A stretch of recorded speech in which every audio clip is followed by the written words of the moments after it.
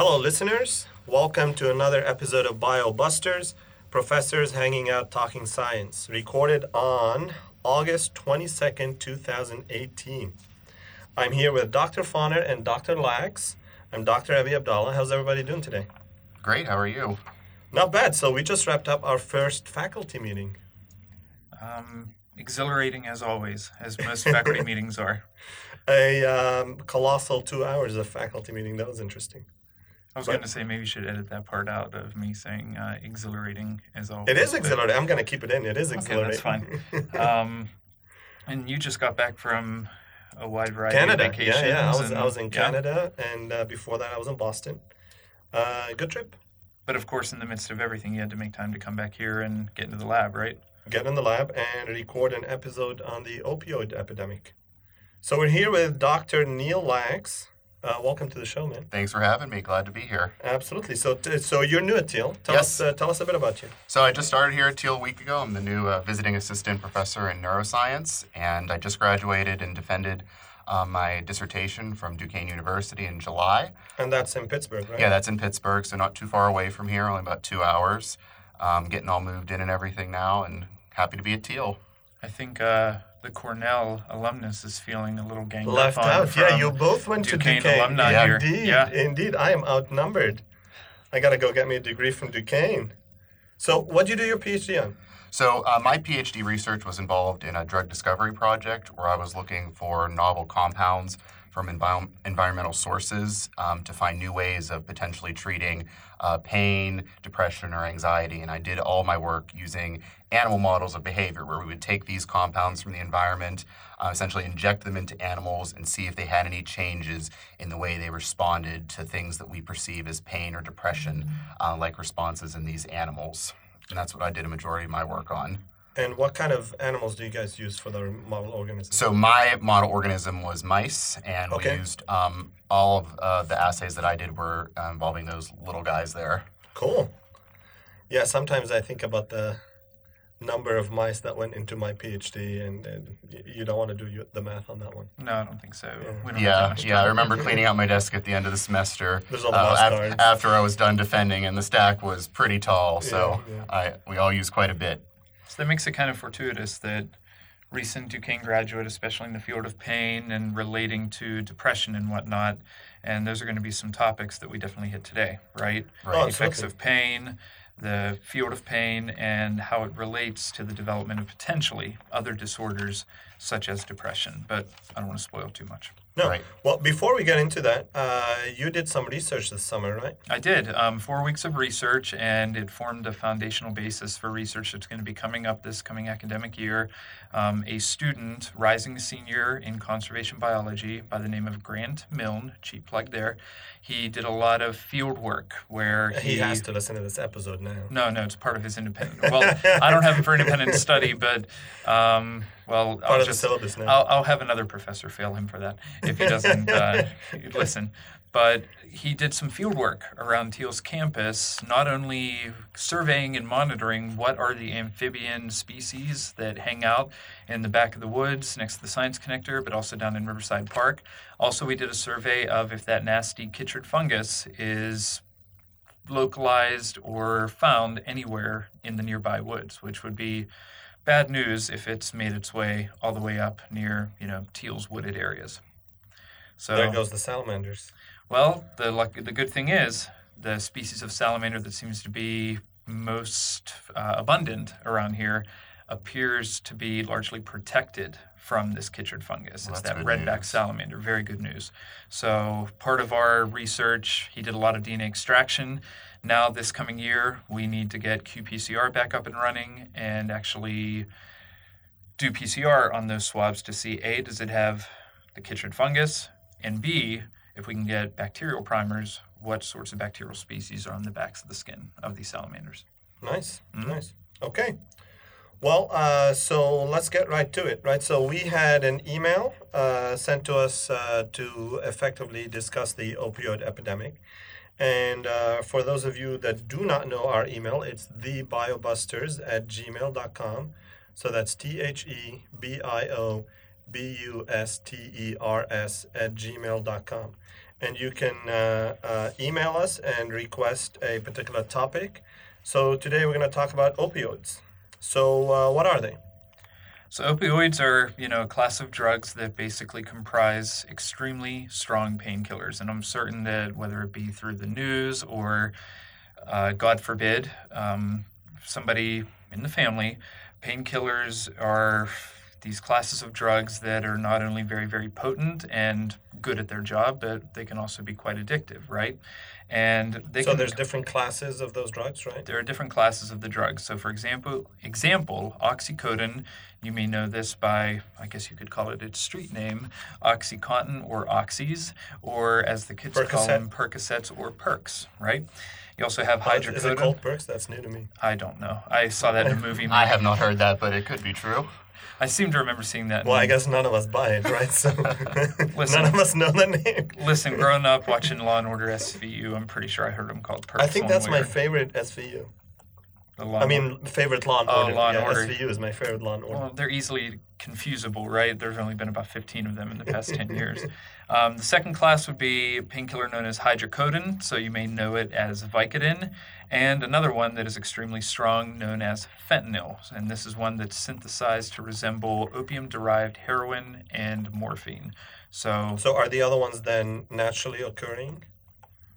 So some opioids are naturally occurring, like morphine, which was discovered in the late 1800s, is actually derived from the opium poppy. So it is a natural product, similar to the work that I did, derived from common flower, and now we synthesize it in the lab. But yes, some of these things are just naturally occurring in the environment.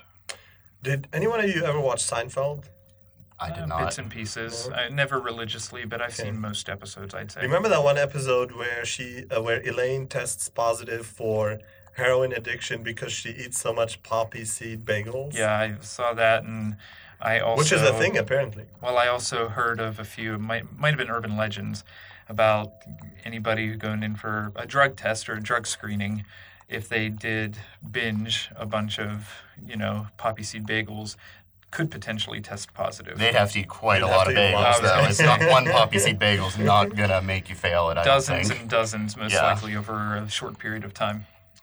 So what are these opioids used for? So these are primarily used for pain relief. Sometimes they're used for things like anesthesia as well. And typically they're used for mild to severe pain, but oftentimes they actually get used for anything from very moderate pain all the way up to that severe category. And they're really important for people that are recovering from surgery due to getting cut, things like that. These types of very strong pain relievers are needed so people aren't suffering from the consequences of their surgery, getting them back up and running. But this class of drugs can also be used commonly for end-of-life care and for terminal pain, people suffering from very debilitating types of cancer. Those types of things are what these drugs are mostly intended for. The one thing that is really starting to cause to be a problem is they're not intended for chronic pain management because there are many risks that we'll talk about shortly associated with these opioids that if you have chronic pain, which is pain lasting for months and months on end, taking something like an opioid has many, many more risks than benefits of alleviating your chronic pain. And I think that's the danger, right, is that historically in the past few decades, and maybe it was just a lack of knowledge about all of these dangerous side effects and the addictive side effects, but I would say historically, like I said, for the past few decades, it's been viewed that they can be used for chronic pain management, right? And it's only been in the last few years or last decade or so that we're starting to realize, wow, opioid epidemic around the country, other parts of the world, that there have to be other mitigation strategies for helping an individual who suffers from chronic pain. Well, yeah, this is one of these things where pharmaceutical companies assured the public that these things are not addictive, right? And that's how we sort of started this opioid epidemic. Right. I think like 20, 30 years from now, this is going to be one of these things we look back at the same way we now look at tobacco. And, tobacco ads or smoking ads from the 40s, 50s with a doctor with a lab coat saying, oh, I smoke Camels for whatever, like it's good for you, right? And now we know that's not true or Right, and not I to think be the the case. same type of lobbying that occurred with Yeah. tobacco companies back in, I guess, the 50s or 60s occurred, what I've looked at in about the late 90s, where corporations really started lobbying the importance of pain management, saying how important it is for people not to suffer from pain, which that is very true, but they essentially almost lied in saying that you could take these things like OxyContin and it won't be dangerous. You'll live a better life from it. And now we know 20, 30 years later that there are severe consequences for having availability of these drugs over a long period of time.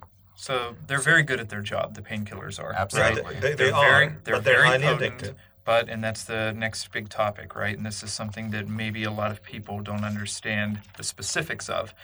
If these painkillers are so good at treating pain and alleviating pain, why is it then that we have what is now classified as an epidemic? And that comes down to the biology and physiology of addiction. So the question becomes, are they addictive? Yeah, I of think course we they can are. all Yeah, of agree course the they are. resounding yes. These Everybody are knows physically that now. addictive drugs. We Exactly. know that. There's not much debate there. But then the addiction risks became apparent late, right? So Right. This started with companies saying in the 90s they're not addictive. Doctors prescribed them frequently, more commonly, and more prescriptions were written. And then obviously, just with any drug that causes any addiction, widespread misuse occurred. Right. Overprescription really led to this wide availability, which got us started in this epidemic. Well, especially as we're going to get into in a few minutes, when it comes to conditioning and becoming kind of desensitized to opioids and chronic use of opioids, is the fact that eventually, if you're taking too much of it, any type of drug, what can you eventually possibly lead to? Overdoses, right? Right. And that's particularly what we've been seeing since approximately 2010, late 2000s, is this idea that from when this overprescription started in the late 90s, now you're seeing a very, very rapid increase in overdose deaths, right? So what are some of the stats then? Let's talk about statistics. So with the stats, I mean, currently on average, around 115 Americans die per day from the opioids. And Neil, what were you saying about that number? Yeah, I was looking at the statistics for that, and those 115 people, that's twice the number of American soldiers that were killed during the height of the Vietnam War are now dying from the opioid epidemic in America. It's crazy. And even, when compared to something as deadly as a war, of course, but think about different types of cancers, right? There's a stat here that says between 2014 and 15, opioid overdoses accounted for 60% of the U.S. drug overdose mortality rate at approximately 32,000 deaths between 2014 and 15. That's And in in that That's in one 1 year. year, 32,000 deaths due to opioid-related overdoses. That was more than the individuals that died of prostate cancer in that same year. That was at 27,000. So we're looking at approximately 5,000 more people that died from these overdoses compared to something as deadly as prostate cancer. You're also, well, I mean, not like that, except that with prostate cancer, you're only looking at men, though, right? Of course. Yeah. So it's a little bit biased, right? Right. I wonder what's it like for a cancer that equally, attacks Affects everybody as opioids do. of But I mean, course. that's still a large number. Yeah, It's absolutely. obviously There's still no a large denying number. the... Well, and even I think more. extent. Oh, sorry to cut you That's off. okay. Neil. An even more kind of staggering statistic that we kind of collectively have found is that 2014 to 15, 32,000 deaths. In 2016, the census found that 42,000 died due to opioid-related overdoses. So just in the span of approximately 1 to 2 years, you're seeing a 10,000 death increase due to opioid overdoses. And what's the percent of people? So, what are the likelihood that you would get addicted if you prescribed opioid medicine? So coming in at approximately 10%, right? 10% of patients that are prescribed painkillers eventually develop an opioid use disorder, so develop an addiction. And how many total prescriptions were dispensed, recently? Do we know? I think the latest stat is from 2014, and I think about 245 million prescriptions were written for some type of opioid pain relief. That's so crazy. It's crazy. And I actually have another stat here that kind of just really shows the true overprescribing of it. There's actually 11 states that more opioid prescriptions were written in those states than people that live in those states. So, for example, New Hampshire, a state of 1.3 million people, in a span of 3 months, 13 million doses of opioid drugs were used for 1.3 million people. And that's only in 3 months. That's staggering. Wow. And again, you hear that word, I think, thrown out a lot, the term epidemic. Epidemic. I would say in terms of any current, now this is arguable, of course, but in terms of any other type of disorder or potential sickness, this is an epidemic. And the sad state of it is, if it was just better managed a few decades ago, we wouldn't be where we are today. It was a simple lack of knowledge, potential ignorance, and the whole overprescription phenomenon. Yeah, that's really what caused it, is that vast easy overavailability of all of these pills in the country.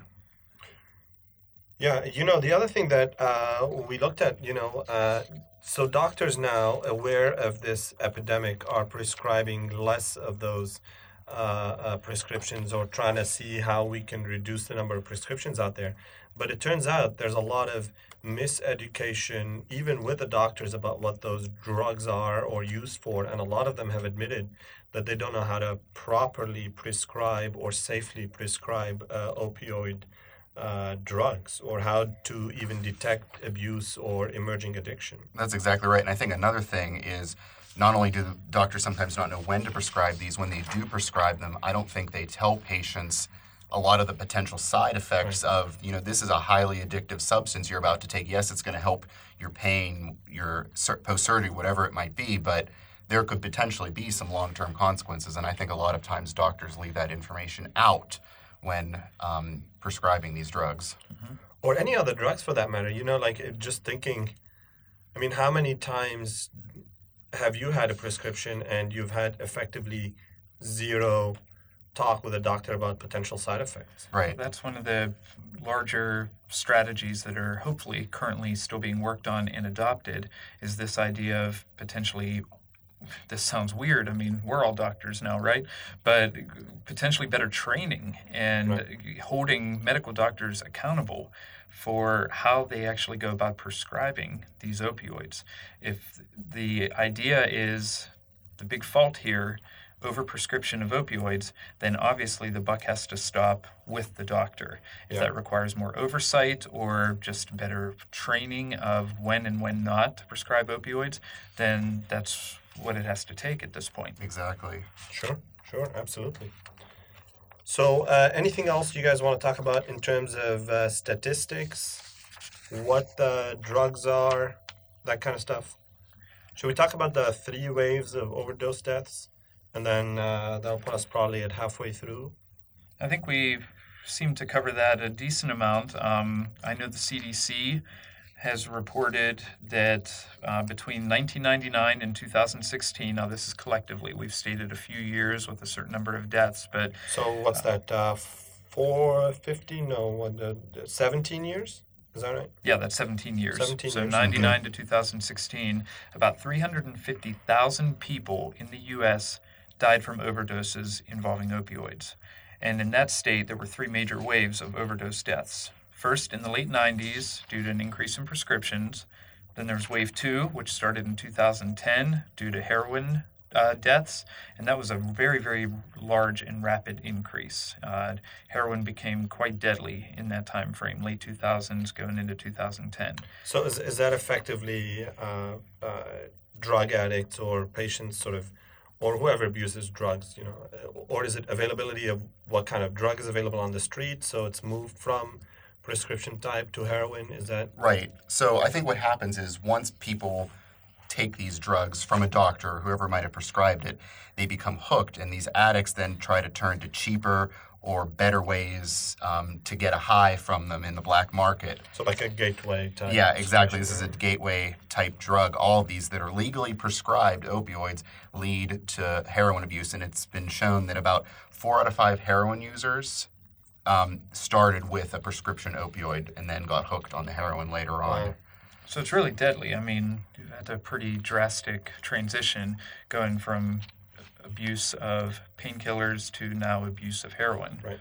And I think another interesting statistic related to the heroin is heroin's been around for over 100 years. It was made first in the 1880s as this type of thing that was trying to find a less addictive form of morphine, and it started being sold as a cough suppressant, but it really didn't get abused very much in the early 1900s all the way up through the 1990s.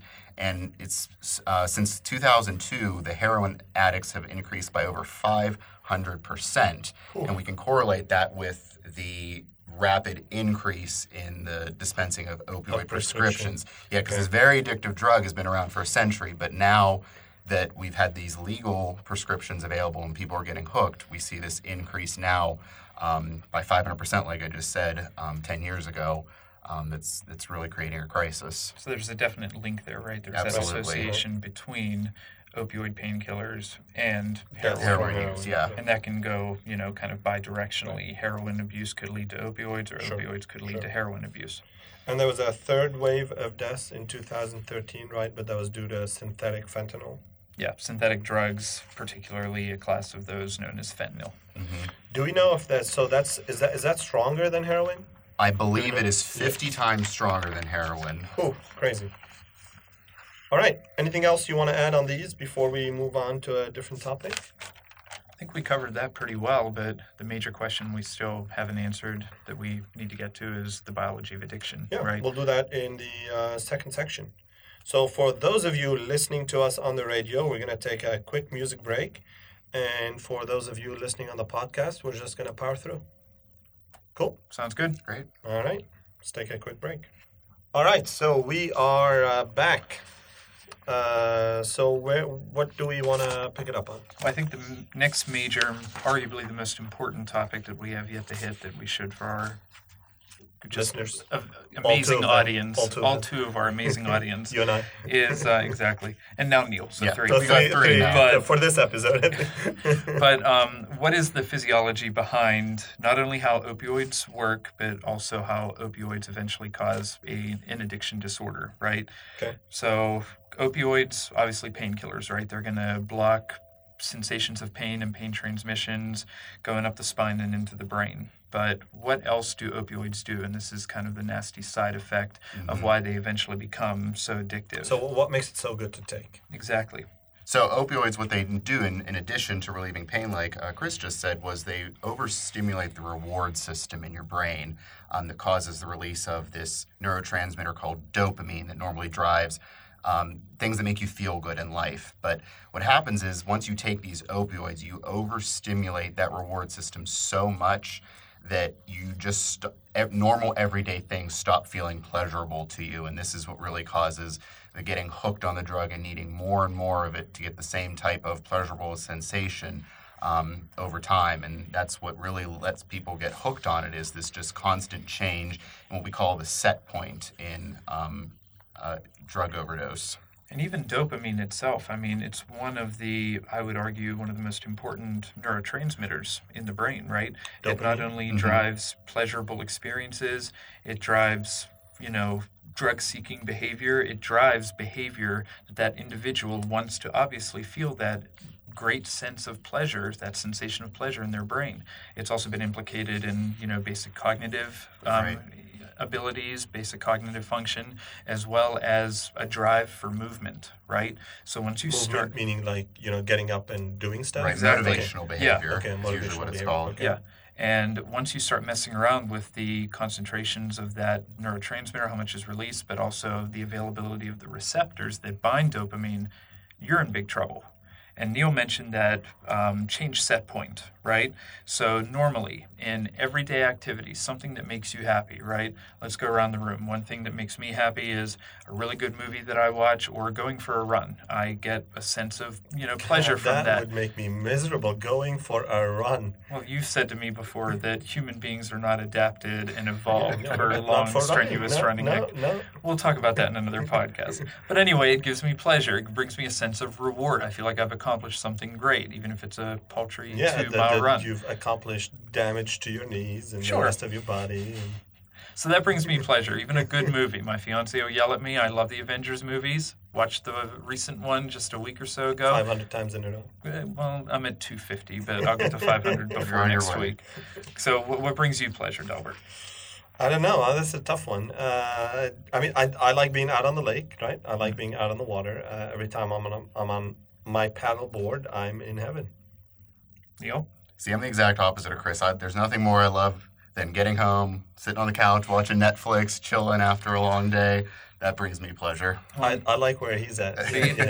Well, with a piece of steak on the grill. Right, Yeah, right. I like Nice, where he's nice at. snack. Well, remember, we just came off of a summer where most of us, minus a person who was defending and researching that for most of their time and Right. finding this job at Teal, most of us were coming off of a summer where we had a little bit of a break. I was right there Netflixing, grilling, and basically just being a layabout, like, maybe some other professors. Layabout is a strong word. I apologize. I'm not calling anybody out.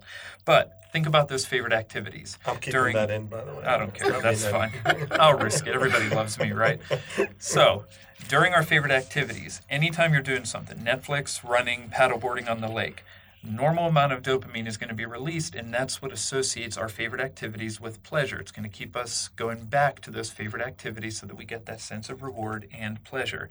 However, chronic and long-term abuse of opioids is going to alter that set point of basically dopamine being released inside of the brain. And what that then does is it's going to cause these activities that usually bring about dopamine concentrations for reward, they're not going to be as pleasurable as they once were.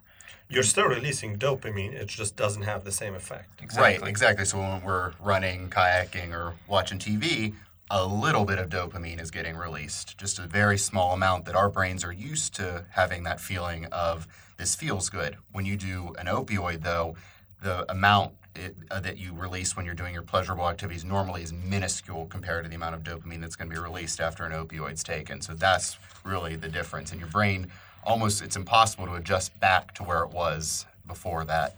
And it's just like whenever you get into your car and you had the radio up, earlier in the morning you get into your car and the radio is just incredibly loud, right? What's the first thing you're going to do? Your first instinct? It's going to be to turn that radio down. That's exactly what your brain is doing after chronic opioid abuse.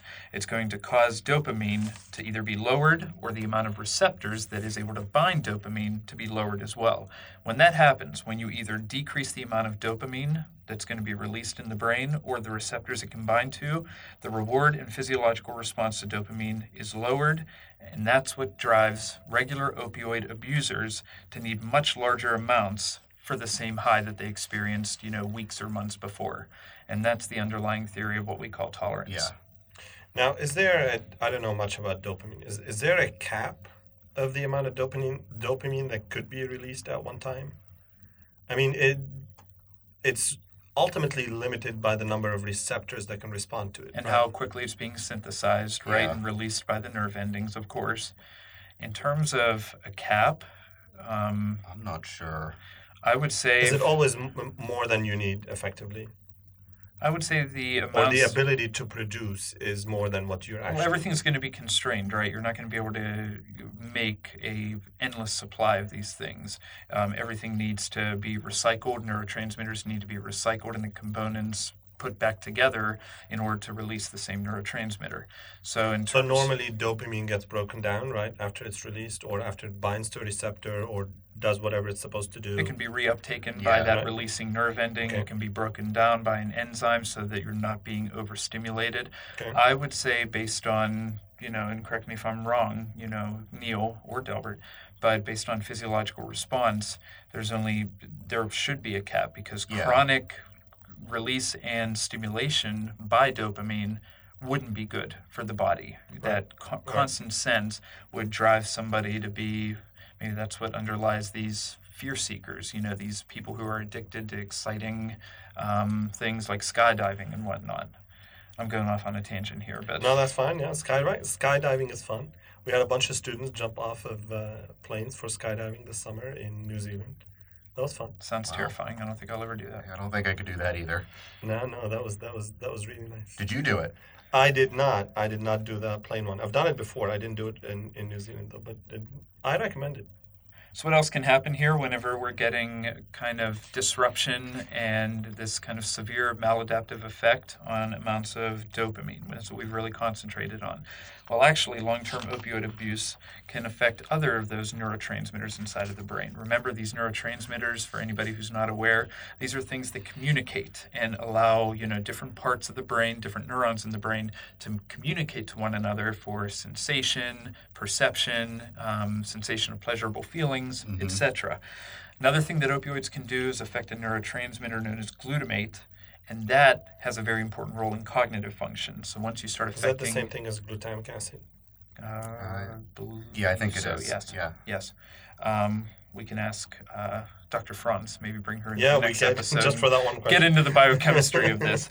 But once you start affecting that neurotransmitter, you're starting to affect cognition now. You're starting to affect exactly the way your brain thinks and processes information, which, of course, is a very bad sign. Yeah, so you start having trouble with things like learning, and you also change your habits and memory systems. And this can also, all of these changes in your brain can lead to something called conditioning, where something in your environment cues you to associate it with the drug, and this can cause intense cravings for the drug, and it's just another way that these opioids can cause problems for people when they see something in their everyday life that causes them to crave this highly addictive substance.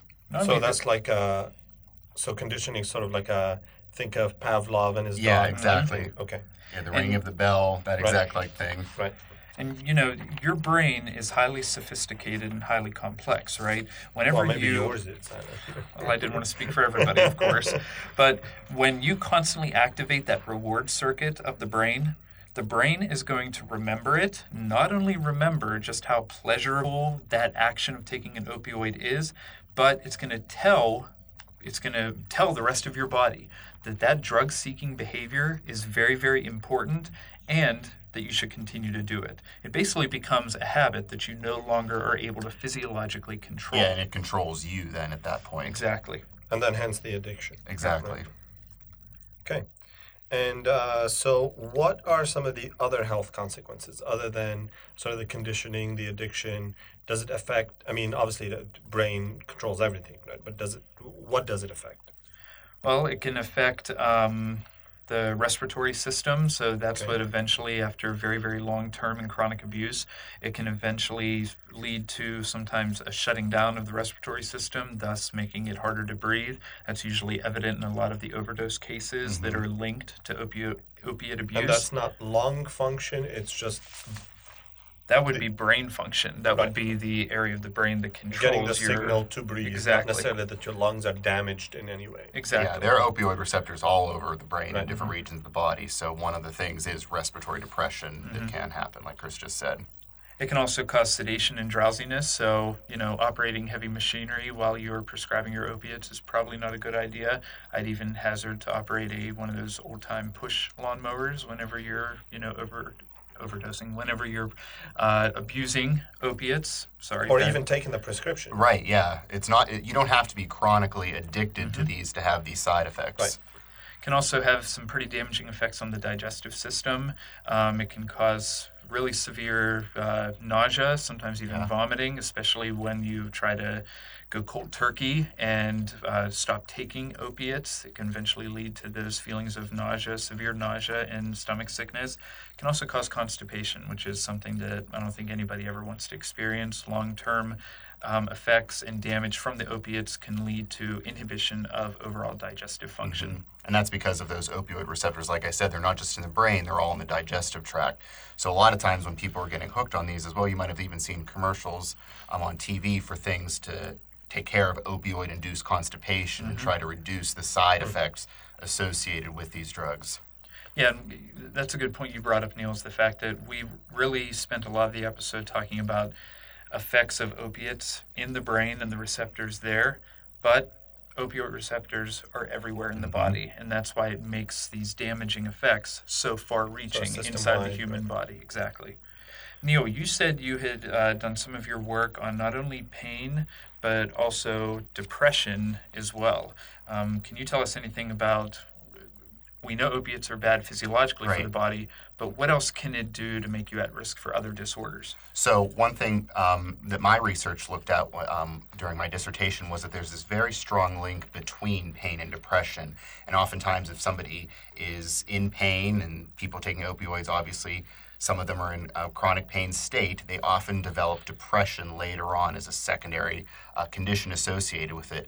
And about 10% of about 100,000 patients that were surveyed from 2016 ended up developing depression in addition to that chronic pain that they started out with. So that there's, like we said, there's not just these initial changes in the brain with pain and all the other side effects, but you can lead to other psychological conditions as a result of these drugs. And just to clarify, by chronic pain, you mean people with chronic pain that are taking drugs for it, not just, or is there a relation, maybe there is there a relationship between just having pain and depression? Yeah, that's what my Okay. research looked at. There's almost always a link between people that are depressed and people that are in pain. They rarely occur in isolation once you enter that chronic stage. They almost always occur hand in hand, and we call that comorbidity. It was part of my thesis that looked at that. Why are these conditions comorbid like that? And I think that's why studying not only how pain and eventual opiate abuse can lead to development of something like depression, it makes that so hard to study, right? Is the fact that depression is often multifactorial, comorbid with so many other things such as brain chemistry imbalances and drug and alcohol abuse. And we're not saying that this is a causal relationship, right? We're saying that these are linked. If you're depressed, you can sometimes lead or be led to over abuse of opiates, but also if you start out by abusing opiates, you can then become depressed just based on the opiate function in the brain. Mm-hmm. So if dopamine, if the drug is addictive because sort of what it does to the brain and the dopamine response, why is dopamine itself just secreted naturally by your brain not addictive? Or is it addictive? Naturally, I would say that natural secretion, just based on the constraints of the human body, it would not be addictive. So this is just a dose issue? Yeah. It would be a dose issue, exactly. Yeah. Okay. So and think about this anytime, most anything that you do to upset the kind of inner body chemistry balance, of the human, right? We're always trying to be at a set point of homeostasis, right? So anytime you mess with any of these neurotransmitters, any of these chemicals in the body, you throw your body out of that delicate balance. Your body's going to try to adjust that, but with opioid abuse, you keep on going back, right? You keep on seeking that rewarding behavior that your brain is now telling you is natural. Your brain has no other recourse but to tell you this is a good feeling, keep on seeking it. By that point, you're upsetting dopamine imbalance and dopamine numbers, and you've now become an addict. Okay. Well, we've got a few minutes before we want to wrap up, right? So literally, actually, a minute and a half, but we can go a little bit over. Let's talk about treatments, right? So what are we doing as a nation to treat this? And what can someone who is addicted do? And what should physicians be doing? So what are some of the strategies outlined nationwide? Are there any? So there are several different what they call mitigation strategies that are aiming to re-examine and revise the education on how to prescribe and how to go about properly taking opioid prescriptions, right? One of the main methods that they're focusing on is educating patients on what's called diversion and transferring of medication. So diversion and transferring of medication, that's when, let's say... And by patients, we mean those already addicted? By patients, it would be everybody, I would say. People that are just on it might not be addicted yet, but it's almost inevitable with these.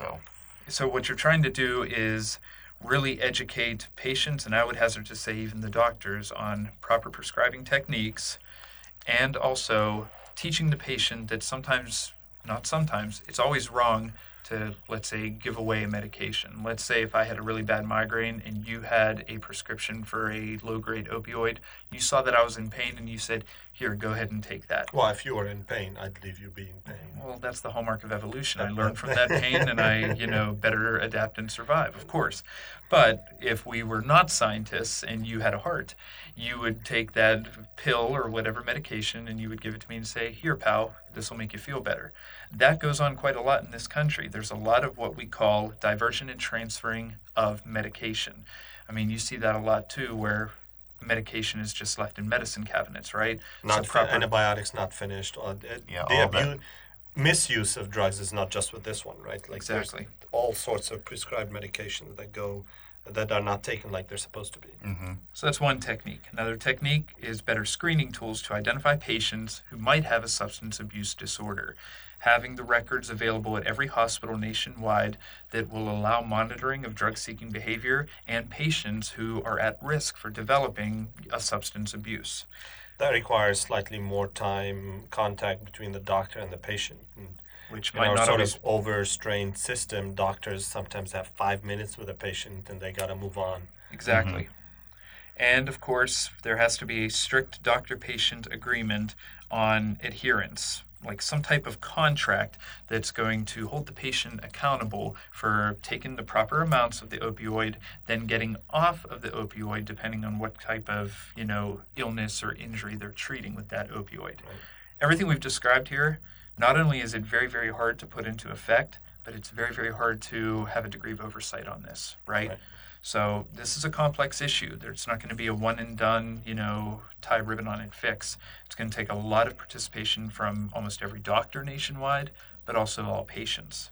Whether this comes about or not, there's a limited data set. It's not certain right now whether these mitigation strategies are entirely effective. But you have to attack the source of the problem somehow, and this is it. And it is a huge problem that needs review. Exactly. Absolutely. I think we're at about 40-some minutes, right? So anything else you guys want to add before we wrap this up? I would just say that increased education, right? Increased awareness of how deadly a problem this opioid epidemic is.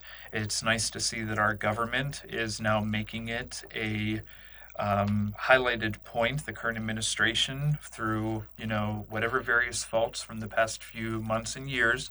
I believe Mr. Trump has said either last year or the year before that he now recognizes, and his administration recognizes, that the opioid epidemic is a public emergency, right? Well, I mean, hopefully they're doing something about it. I have not been following that myself, but I don't know. Recognizing it's a problem is one thing, but actually committing the amount of money in dollars to it is another, right? Exactly. And seems like we're all broke in this country. But anything else? No, that's it, I think. Thank you guys for having me. It's been great being a guest on the show. Yeah, hopefully you want to come back. We'll see. Definitely. Thank you. Of course, Neil. Thanks for dropping by. Absolutely. So I guess we'll sign off. This has been another episode of BioBusters, professors hanging out talking science. Remember, you can email us any questions you have or topics you would like us to discuss at thebiobusters@gmail.com. That's THEBIOBUSTERS@gmail.com.